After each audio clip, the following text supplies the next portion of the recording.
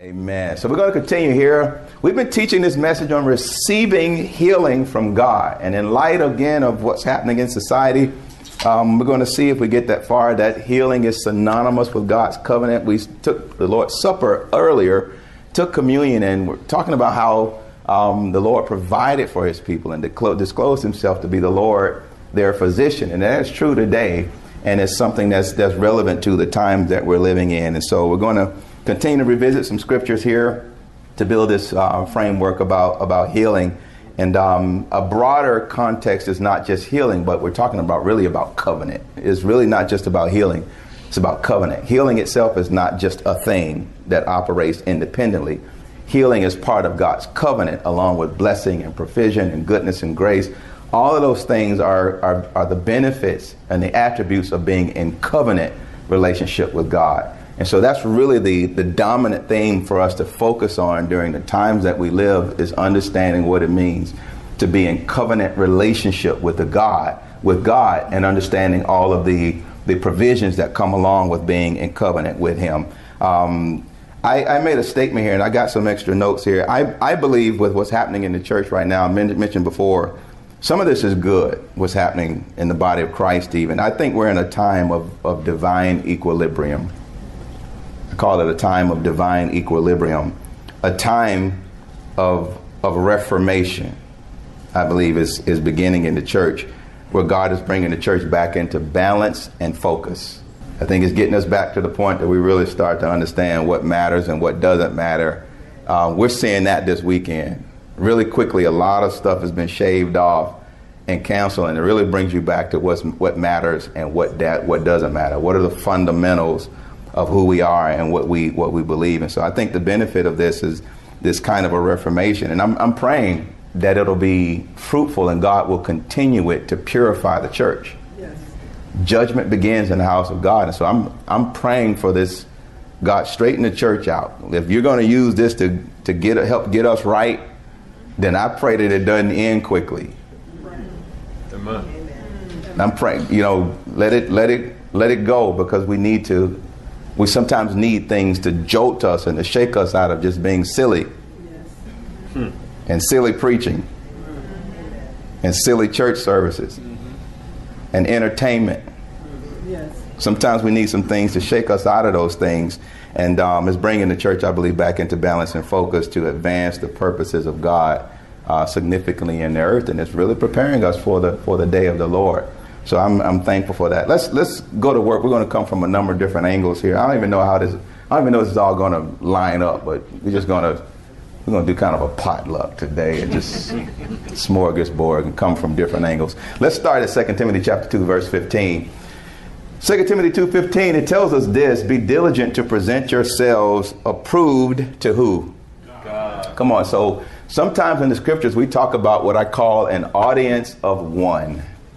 We have an audience of one, that even though we stand and we serve and we engage with people, we have responsibilities. Truthfully, we have an audience of one. And so you see that represented here. Be diligent. Anytime you see diligent, that means it takes work. It takes effort. It's not something that comes automatically, but effort and intentionality is involved. So be diligent to present yourselves approved to who again? To God, a worker who does not need to be ashamed. Listen at this phrase here: rightly dividing the word of truth. So a part of this diligence and preparing yourself to God means responsibility on your part and my part to rightly divide the word of truth. That's certainly, this is in the context of Paul speaking to Timothy, which Timothy, as a pastor and a Bible teacher, he's speaking directly here for people like me, but this goes for every believer. The importance of rightly dividing the word of truth. If the scriptures admonish us to rightly divide the word of truth, then the antithesis is also true, that there's a way to wrongly divide the word of truth. Mm-hmm. If there's a rightly, there's a wrongly. So it tells us here to rightly or accurately divide the word of truth. I think a different translation, maybe the New Living Translation, says to correctly explain the word of God. Not just an explanation, but a correct explanation of the word of God. Rightly dividing the word of truth. Verse 16, listen at this warning. But shun profane and idle babblings. And listen at the effect. for they will increase to more ungodliness.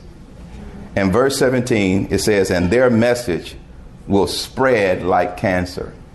So here's a picture of Paul talking to Timothy and saying, teach the word accurately, rightly divide the word, explain it correctly, because he says these profane babblings. Remember, Paul also talks to Timothy about endure sound doctrine. He says we're in the last days. People are going to be turned aside to fables, having itching ears, heaping up for themselves teachers to tell them the things that they want to hear instead of what they need to hear. So teach sound doctrine.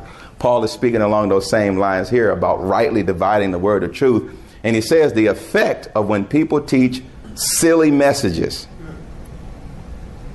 he says it causes ungodliness to increase in the church. The people suffer.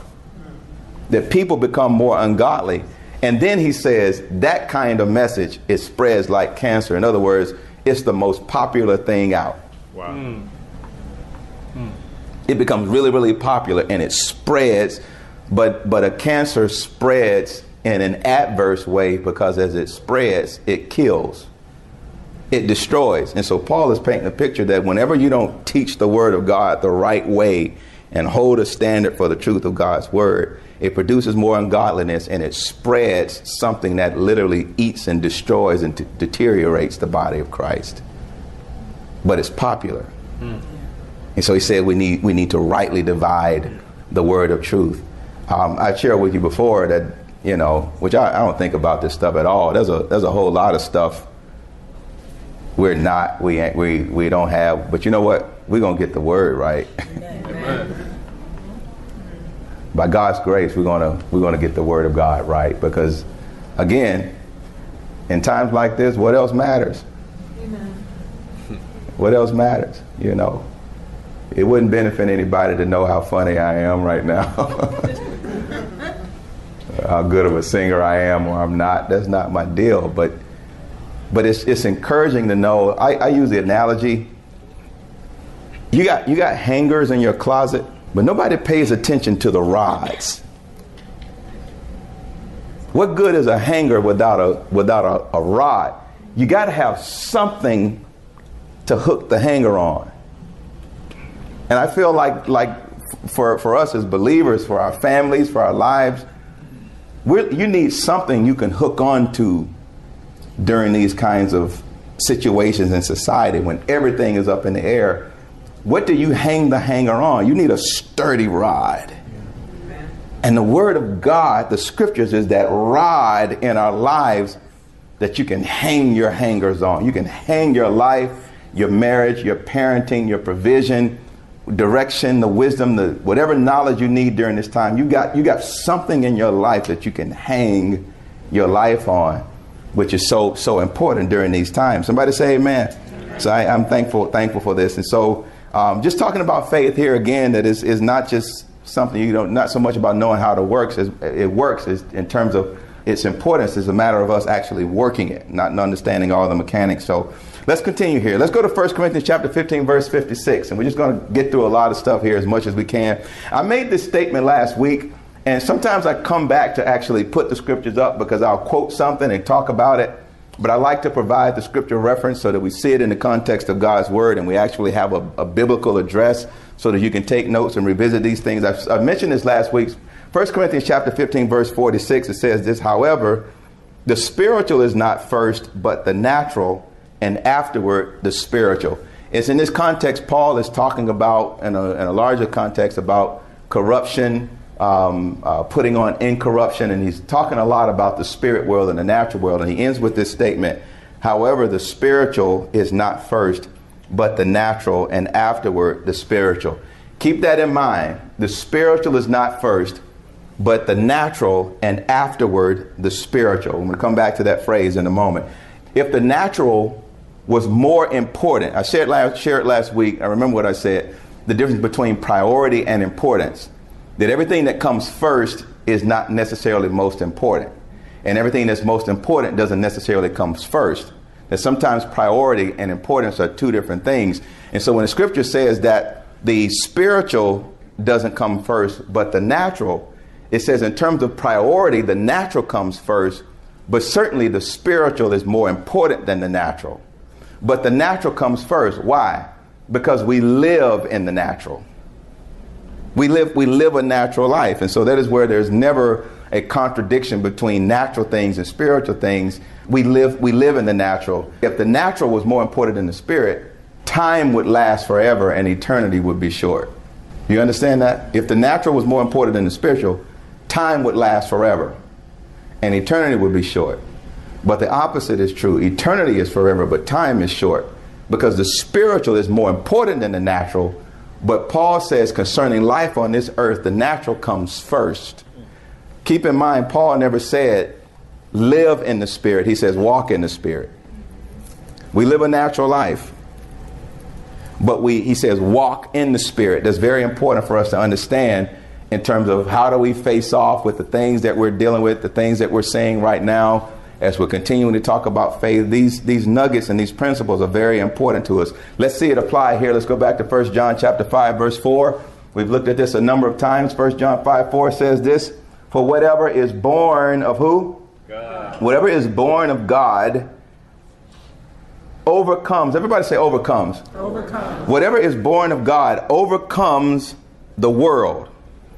Whatever is born of God, whatever is inspired by, initiated by, whatever God spawns, whatever is communicated by him, his word, his presence, the things of the spirit, anything attached to God, coming from God, the Bible says it overcomes the world. Let's just say the spiritual overcomes the natural. Amen. Now that word overcome, I'll tell you why. You know what the word overcomes means.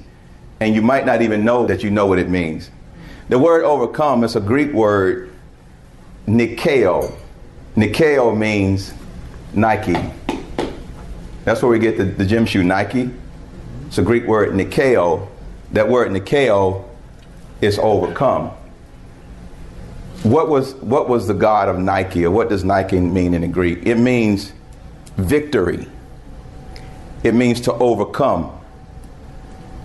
It means to defeat your enemy. That's the concept of what Nike or Nikeo, that word overcomes. So whatever is born of God, Nike, Nikeo, overcomes the world, has victory, complete domination. It means to totally conquer. That's why they put it as a gym shoe, because if you wear Nikes, you're going to win. That's what they're trying to tell you, which is not true. But that's the concept. If you wear our shoe Nike, somebody knew that. Yes. You're going to win. No. Whatever is born of God, yes. Nike, Nikeo, overcomes and wins everything that's in the world. And it says, here's the victory. How do you apply it? 2 words, our faith. The only way to win, the only way to overcome anything in the world, you can only win by faith. That is why I said spiritual things are more important than natural things. Even though natural is priority, the spirit is more important. And when we get the concept mixed up and we start to think that the natural is more important than the spirit, then we'll live in the natural out of faith and we'll never experience Nike. Yes. Well, you cannot experience victory in the natural, even though the natural comes first. And when I say the natural comes first, we live a natural life. Everything we do spiritually is initiated by some natural action, right? Okay. Giving. Let me give you an example. You read Acts chapter 10. The Bible talks about Cornelius, right? Literally, because of his giving and his prayers in the natural, the angel comes to Cornelius and said, in response to what you did in the natural, in the spirit, a memorial is being built for you in the presence of God. Your alms and your prayers have come up before God as a memorial in the throne room of God. This is what the angel tells Cornelius. But he did something in the natural, because this natural comes first, and then the spiritual. Something was being built in the heaven because he was giving and praying in the natural. Are you understanding this? I think I quoted the other day that the angel tells Daniel in Daniel chapter 10, Daniel, I have come because of your words.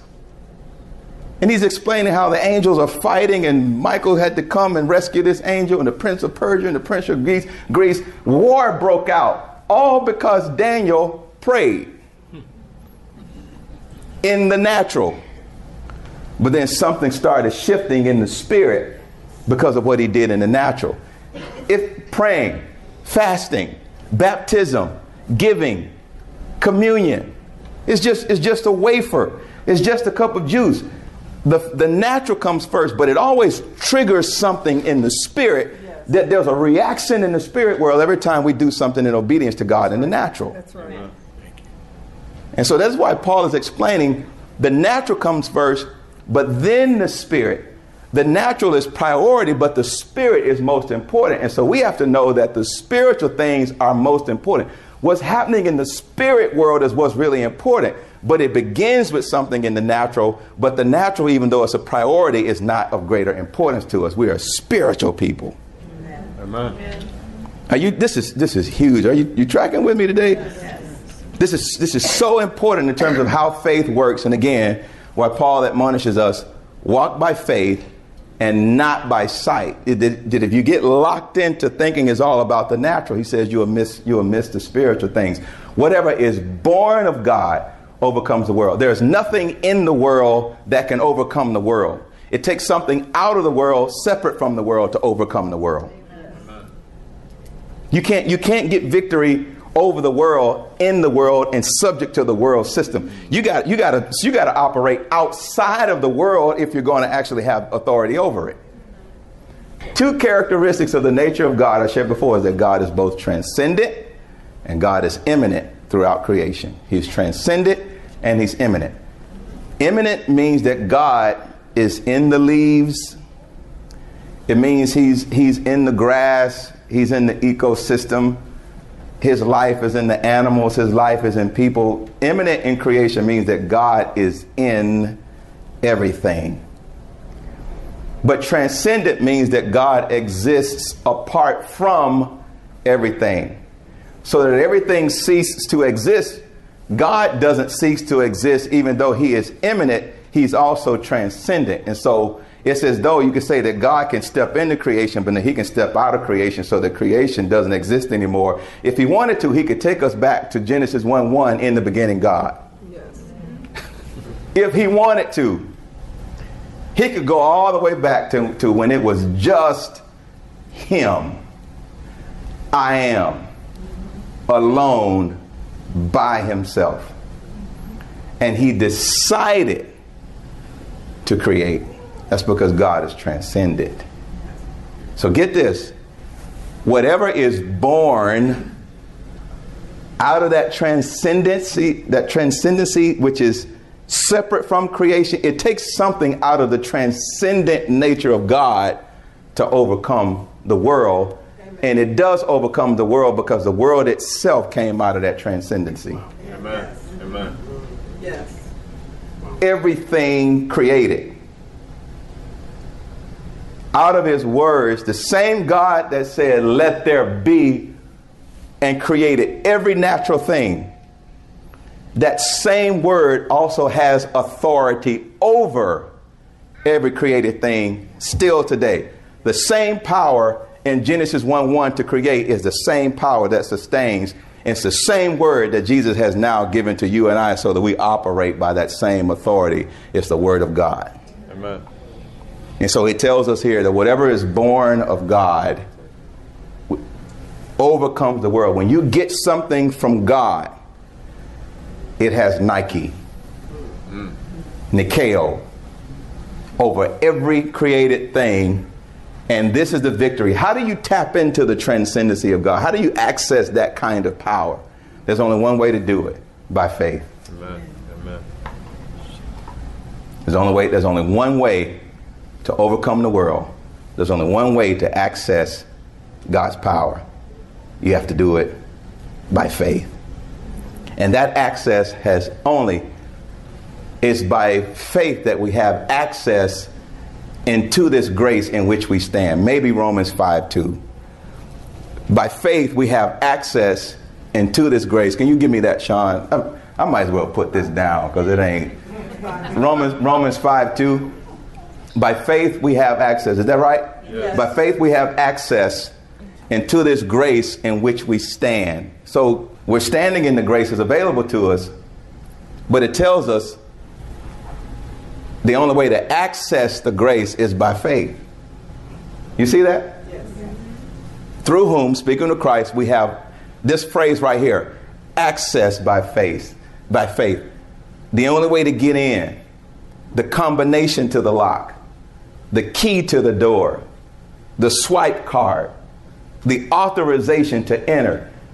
The only way we have access into the grace in which we're already standing concerning the fact that Jesus has already come. He says, in grace for grace, the law was unto Moses, but Jesus came full of grace and truth. The grace of God is available. We're standing in the grace, in the new covenant grace of God right now. But even though you're standing in it, if you don't have the key code, the access, the combination to access it, even though you're standing in it, you can't operate in it.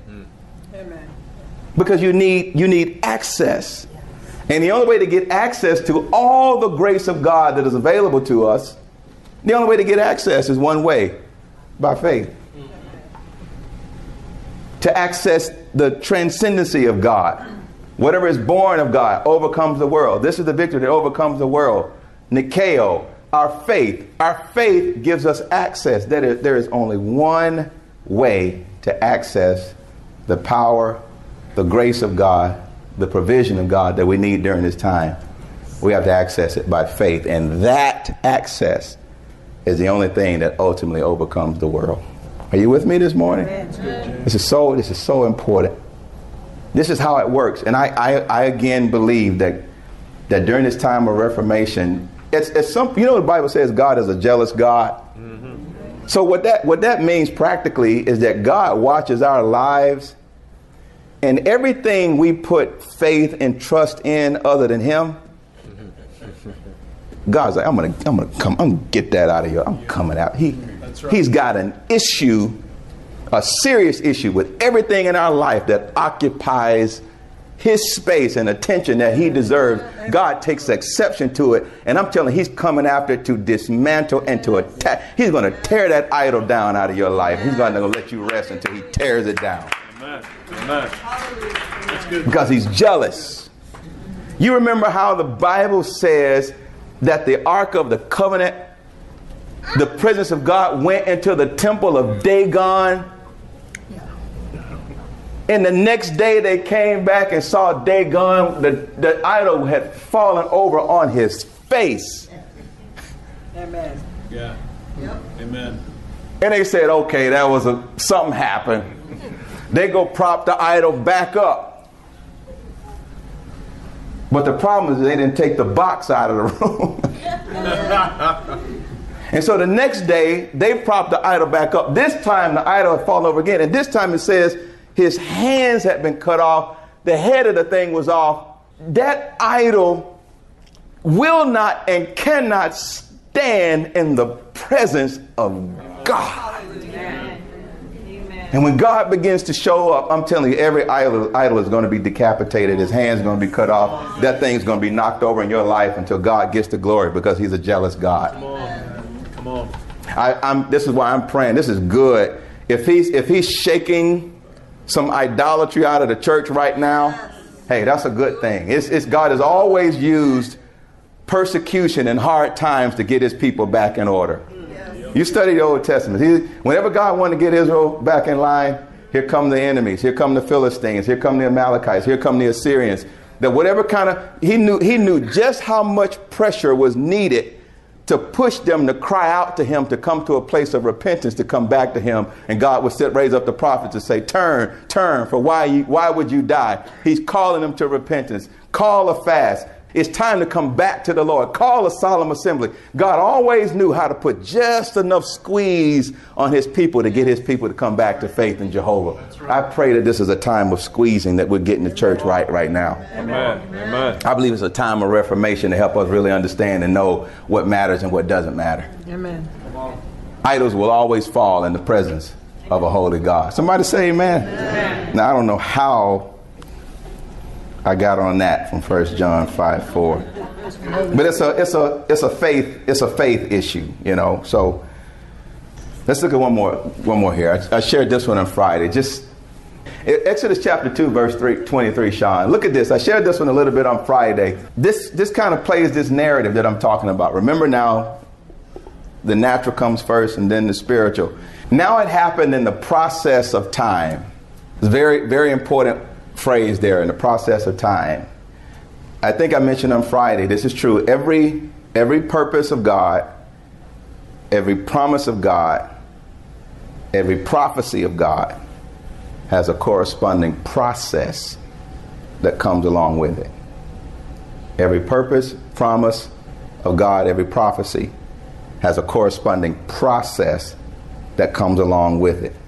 The scripture says, now in the process of time, the king of Egypt died. So let's rightly divide the truth. Remember, I've shared with you before the principle of analogia fidei, that scripture is its own best interpreter. So you always gotta research and understand what God has done in other places in relationship to what he's saying here. That little phrase at the beginning of verse 23, now it happened in the process of time that the king of Egypt died. That is a very significant phrase. Let me tell you why. If you go back to Genesis chapter 15, and if you remember in Genesis chapter 15, when God was actually establishing his covenant with Abraham for the nation of Israel, God called Abraham out of Haran, out from among his family to a country that I'll show you.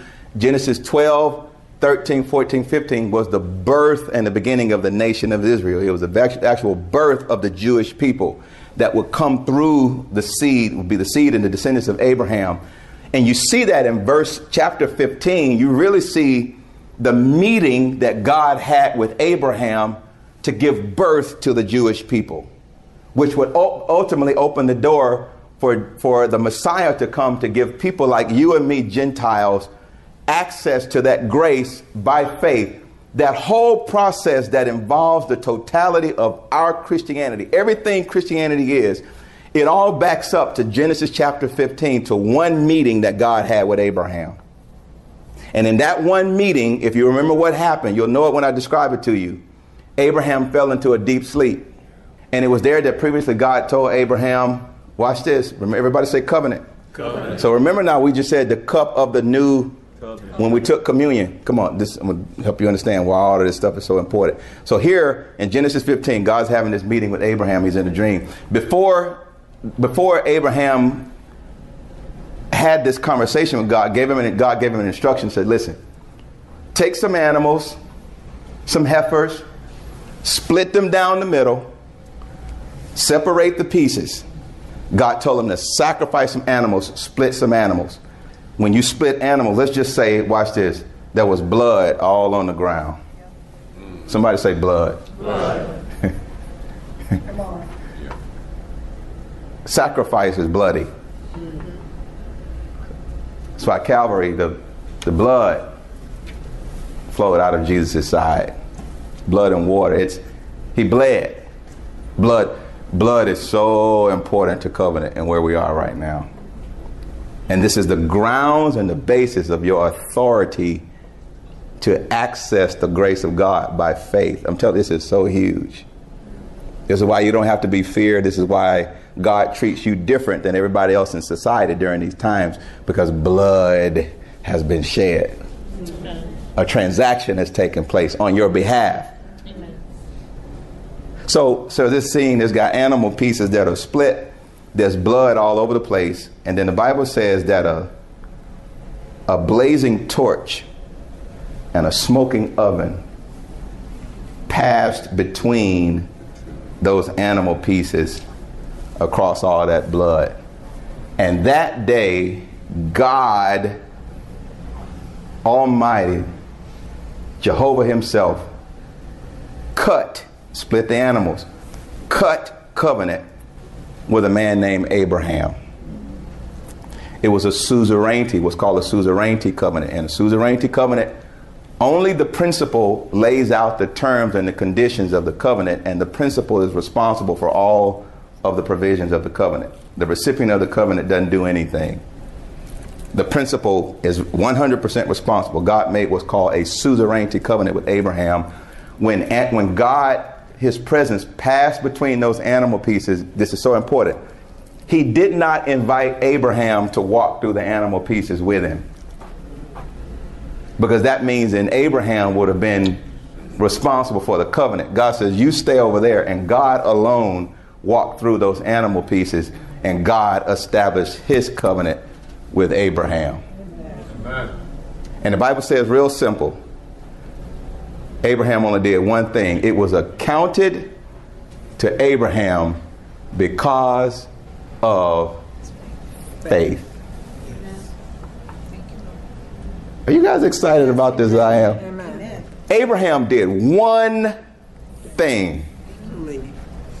He believed God. That's all he did to activate the covenant that God made with Abraham. And God says, as long as you believe me, God tells Abraham this, and going back to Genesis chapter 12, blessing, I will bless you.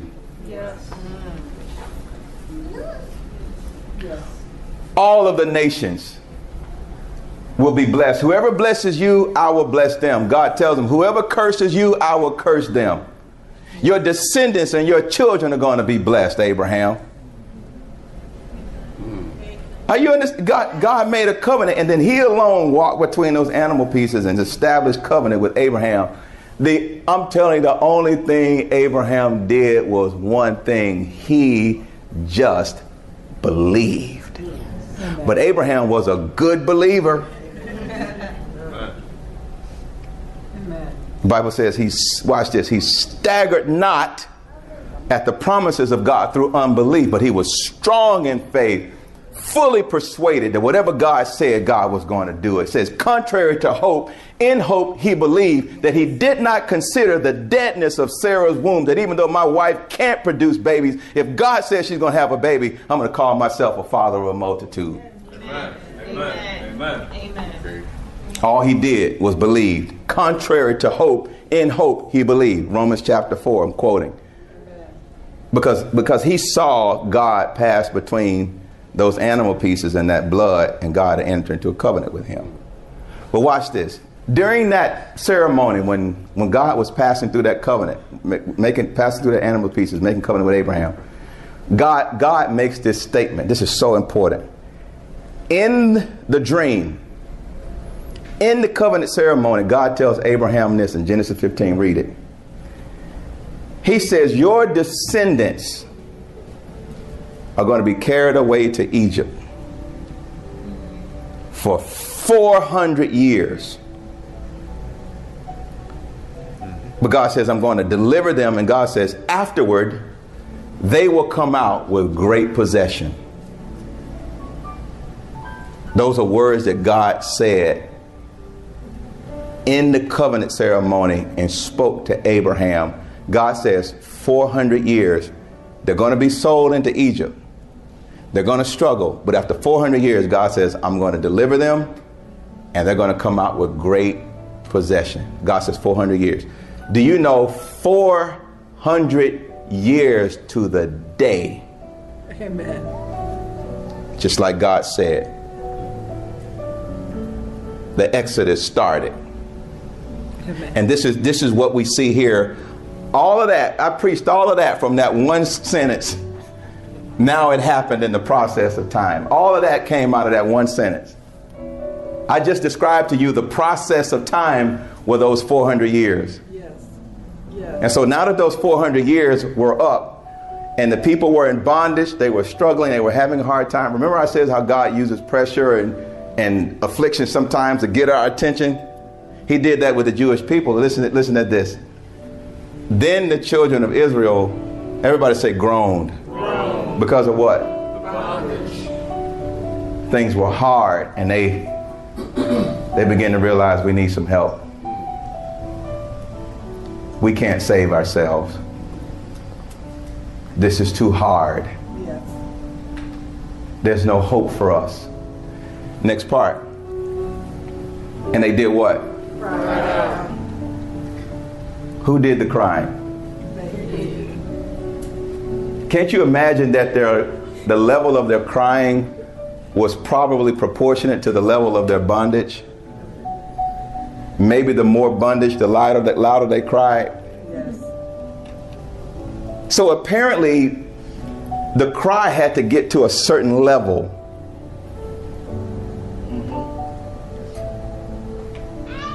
Then maybe they start out crying softly and God says that's not loud enough. And so the pressure and the bondage got a little more tough. God says that's not loud enough yet. And maybe I'm going to turn the pressure up a little bit more. And then they hit a certain point here that they cried. Listen at this. And then their cry, watch this, came up to God. Isn't it true that if I whisper, Keith and Nikki can hear me? I got a mic on now, but if I'm talking really softly, Tim Tate and Karen and those guys can't hear me. Because if I'm only whispering, only you can hear me.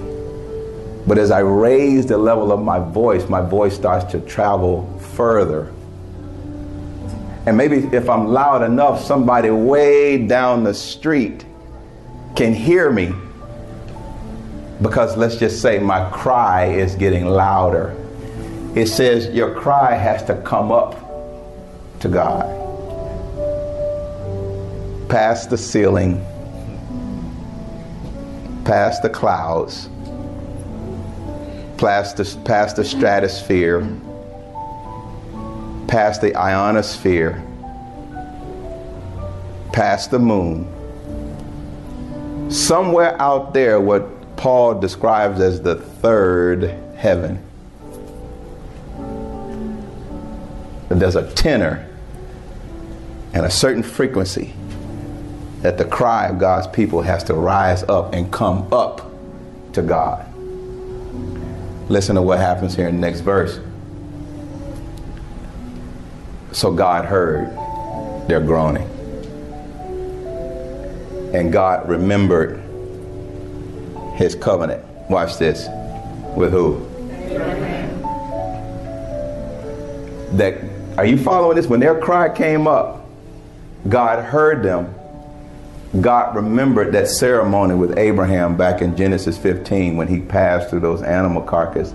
He remembered what he promised Abraham back then about 400 years and his people coming out. God heard. God remembered his covenant with Abraham, with Isaac and Jacob. Next part. And God looked upon the children of Israel, and God acknowledged them. That word acknowledge in the Hebrew doesn't mean to just kind of acknowledge that I'm cordial. It literally means that God began to take action. That now it was time for him to do what he said he would do to Abraham and keep his word. That means that God now mobilized the mechanics of heaven to follow through on his word. They cried. God heard. God remembered. God looked. God mobilized. And the next thing that happens is that Moses sees a burning bush. Yes. And God tells Moses, it's time. It's time for my people to come out. Amen. What initiated the process? Their cry. For us, our faith. You get anything out of the word? I'm going to stop there because I'll be here until Wednesday. I'm just telling you, be encouraged. This is a spiritual deal. The natural comes first, but then the spiritual. But the spiritual is more important than the natural. Whatever is born of God, spiritual, overcomes the natural world. And this is the victory that overcomes the natural world, our spiritual faith. The only way for us to win this battle is to win it by faith in our Lord Jesus Christ and to stand in the covenant that God has made with you and I through our faith in our Lord Jesus Christ, who has now made us to be the seed, the sons and daughters of Abraham. Everybody say, I'm a child of Abraham. I'm a child of Abraham. And I'm a child of God. And I'm a child of God. Those two truths, your two fathers, God in heaven and Abraham your father, through our Lord Jesus Christ, brings you into the covenant of God to know that everything is going to be fine with you. Amen. Everything is going to be fine. Amen. Everything is going to be fine. Everything is going to be fine. Praise Everything is going to be fine. It's going to be fine. Whether in this life or in the next life, everything is going to be fine. Amen. Come on and stand to your feet for a few moments.